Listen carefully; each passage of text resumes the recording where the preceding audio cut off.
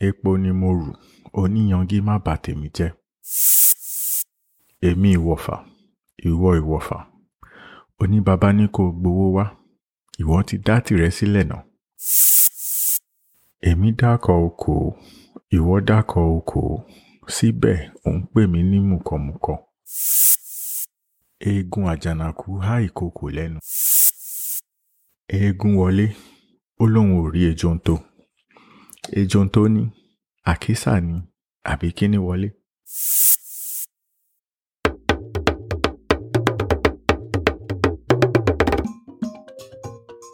Hello and welcome to episode 40 of the Yoruba Proverbs podcast. I'm your host, Bidemi Ologunde. Ẹ káàbọ̀ sí abala ogójì ètò òwe Yorùbá. Orúkọ mi ni Bidemi Ologunde. On this episode, I'll be analyzing 5 Yoruba proverbs describing mutual respect, overreaching, and self-awareness. So according to Yoruba tradition, a young person quoting proverbs in the presence of adults must do so humbly and respectfully. Therefore, in line with tradition, I humbly crave the indulgence of my parents and elders before going ahead with this episode. Thank you for your time. Let's get to it. So the first proverb I have here says, Eégún wolé, ó lóun ò rí Ejonto. Ejontó ní Àkísà ni àbí kíní wọlé. So the masquerader enters a house and claims he did not see Ejonto. So Ejonto asked, is that a rag that entered the house or what? Eégún wọlé, ó lóun ò rí Ejonto. Ejontó ní Àkísà ni àbí kíní wọlé. The masquerader enters a house and claims that he did not see Ejonto. And then Ejonto asked, is that a rag that entered the house or what? So from the last episode, I analyzed some proverbs that talks about masquerades and masquerade costumes and so on. So again, this is another proverb that uses the description of a masquerader and the costumes they wear in a way that emphasizes self-respect and mutual respect. So we all know masqueraders wear costumes and it's all made of lapels and clothing items that are sewn together in a loose manner so that when the masquerade is dancing and they spin around, the costume would basically be like a whirlwind, which is kind of the concept of the whole masquerade costumes, because the goal for the costume swirling in the wind is to spray blessings onto the people who are witnessing the masquerade dancing. So it's like an analogy for the ancestors of that family, of that village, and so on, because the masquerades represent a link between the ancestors who have passed away and the people living currently. So the clothes are sewn together in a way that they would swirl around while the masquerade is dancing, and then it kind of looks disjointed. So what this proverb is now using as an analogy is saying a masquerader enters a house with his full regalia, his full costume, and is claiming to not see someone who he should acknowledge. So that Ejonto is a placeholder for someone that should be acknowledged whenever anyone enters the house, maybe like an elder or someone with status or authority. But this masquerader is claiming to still be representing the gods and the ancestors. So the masquerader is acting pompous, forgetting that whether you're a masquerade or not, you are still subject to certain types of authority. So this masquerader is not recognizing Ejonto, who is supposed to represent an elder or someone in a position of power, status, or authority. So in response, Ejonto now said, what exactly entered the house? It looks like a rag, but, I don't know what it is. So in other words, someone who is disregarding other people will be disregarded.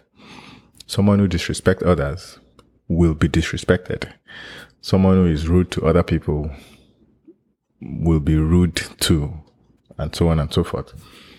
So, Eégún wolé, ó lóun ò rí Ejonto. Ejonto ní, Àkísà ni, àbí kíní wọlé? The masquerader enters the house and claims he did not see Ejonto. So Ejonto asked, is that a rag that entered the house or what? So the second proverb I have here says, Eégún àjànàkú há ìkòkò lẹ́nu. An elephant's bone gets stuck in the wolf's mouth. Eégún àjànàkú há ìkòkò lẹ́nu. An elephant's bone gets stuck in the mouth of the wolf. So also, like in the last episode, I analyzed some proverbs that talks about the importance of the elephant and how the elephant doesn't have any animal that eats it. But then technically in the food chain, it's the lions and the tigers who sit on top of the food chain. They're carnivores.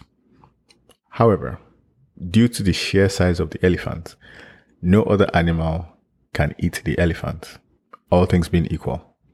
So technically, it's the elephant who sits on top of the food chain. And the elephant is the king of the forest, but then the elephant is quiet. They just go about their business. So now the lion can claim to be the king of the forest because the elephant is not stressing the lion for that title. But every animal knows that the elephant is literally untouchable. So now in this proverb, it's talking about the bone of the elephant that gets stuck in the mouth of the wolf. So if a wolf happens to now kill an elephant, in the process of eating that elephant, the bone of the elephant gets stuck in the mouth of the wolf. And then potentially the wolf dies of choking. In other words, while living, while dead, the elephant remains untouchable. So this proverb is now saying an analogy basically of people who overreach, like the wolf just did. If you overreach, you would almost certainly pay the price of overreaching. So this brings us to just the mindfulness of knowing our limitations, knowing the things we are capable of, the things we can do, knowing when to stop or when to start something, knowing when to pause something we are doing, knowing when to ask for help, just self-awareness in general, so that we don't end up like the wolf who goes ahead and kills an elephant, but then doesn't leave to enjoy the meal. Eégún àjànàkú há ìkòkò lẹ́nu. An elephant's bone gets stuck in the mouth of the wolf. So the third proverb I have says, Èmi dákọ̀ oko, ìwọ dákọ̀ oko, síbẹ̀ ò ń pè mí ní mùkọ̀mùkọ̀. I bought 20 calories worth of corn pap. You also bought 20 calories worth of corn pap. Yet you call me a corn pap addict. Èmi dákọ̀ oko, ìwọ dákọ̀ oko, síbẹ̀ ò ń pè mí ní mùkọ̀mùkọ̀. I bought 20 calories worth of corn pap. You also bought 20 calories worth of corn pap. Yet you call me a corn pap addict. So this proverb is talking about people that don't analyze their own behaviors before going ahead to criticize other people's behaviors. Back in Yoruba tradition, there was the unit of currency was the cowries, basically shells, seashells, and so on. So 20 cowries was a lot of money. And then we have someone buying corn pap. It's like custard, but made of, cornstarch, and it's a staple food even up till now. So someone is buying 20 calories worth of corn pap, which is a lot of corn pap. And then the person's friend, or I'm assuming, also bought 20 calories worth of corn pap. But then one person is calling the other person a corn pap addict. But they just bought the same amount of corn pap. So we shouldn't criticize people for flaws that we also have. We shouldn't go ahead and point fingers telling someone what they are doing is wrong when we are literally doing the same thing. So this just reminds us to be self-aware. The holy books talk about this in so many different ways. Remove the plank in your own eyes before pointing out the speck of wood in the other person's eyes. So we should be self-aware enough to know that whatever it is we are blaming other people for, if someone has anger issues, but then we are the person who always goes nuclear, any little thing that happens, that's a source of self-analysis. And this could be in family settings, relationship settings, among friends, and so on and so forth. Èmi dákọ̀ oko, ìwọ dákọ̀ oko, síbẹ̀ ò ń pè mí ní mùkọ̀mùkọ̀. I bought 20 calories worth of corn pap. You also bought 20 calories worth of corn pap. But yet, you call me a corn pap addict. So the fourth proverb I have here says, Èmi ìwọ̀fà, ìwọ ìwọ̀fà. Oní bàbá ní kó gbowó wá. Ìwọ ti dá tìrẹ sílẹ̀ náà. I am a pawn, you're a pawn. And you tell me the creditor sent you to collect his money.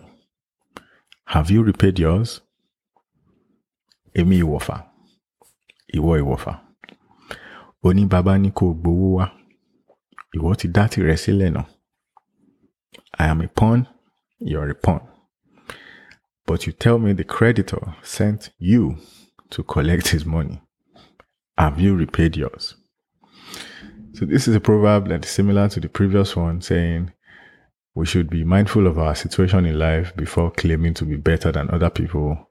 In this case, two people are owing money to a creditor.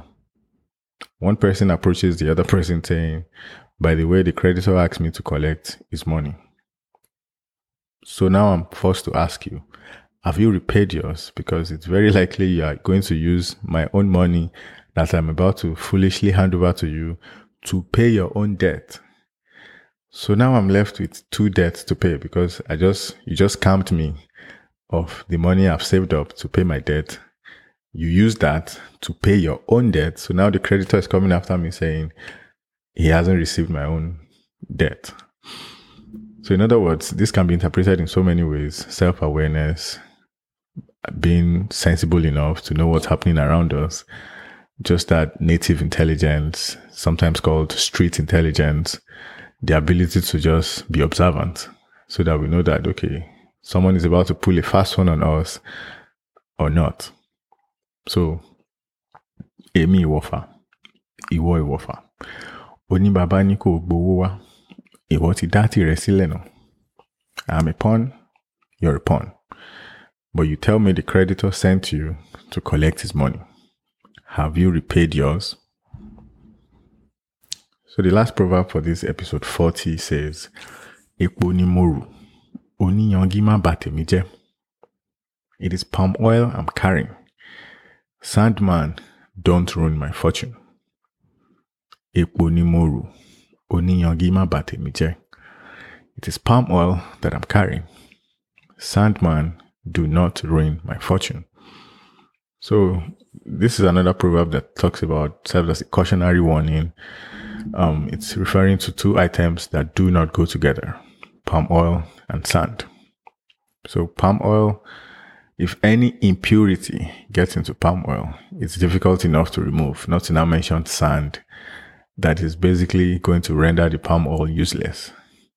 Some chemical engineers or chemists would say technically you can separate sand from palm oil, but we all know that takes a lot of effort and time and so on. And you probably won't get back the same quantity of palm oil by the end of that long chemical process. So, all things being equal, palm oil and sand do not go together. So if someone is selling palm oil and the other person, for some reason, maybe they're a bricklayer or something, they deal with sand, those two should not be within 10 feet of each other. Otherwise, it's bad for business for both of them. It's bad for whatever it is they aim to use their products to do. And then we see this in life, basically. Two people with certain characteristics and behaviors and character traits shouldn't necessarily hang out together, because at the end of the day, it's not going to be good for either of them. And then they end up worse than where they started before they came together. So again, like every proverb allows us to analyze our family relationships, work relationships, friends, and so even neighbors. So depending on whatever it is that is a particular unique trait, some traits just don't go together. So just knowing this is the beginning of wisdom, literally. So that's all I have for this episode 40 of the Yoruba Proverbs podcast. Thanks for listening.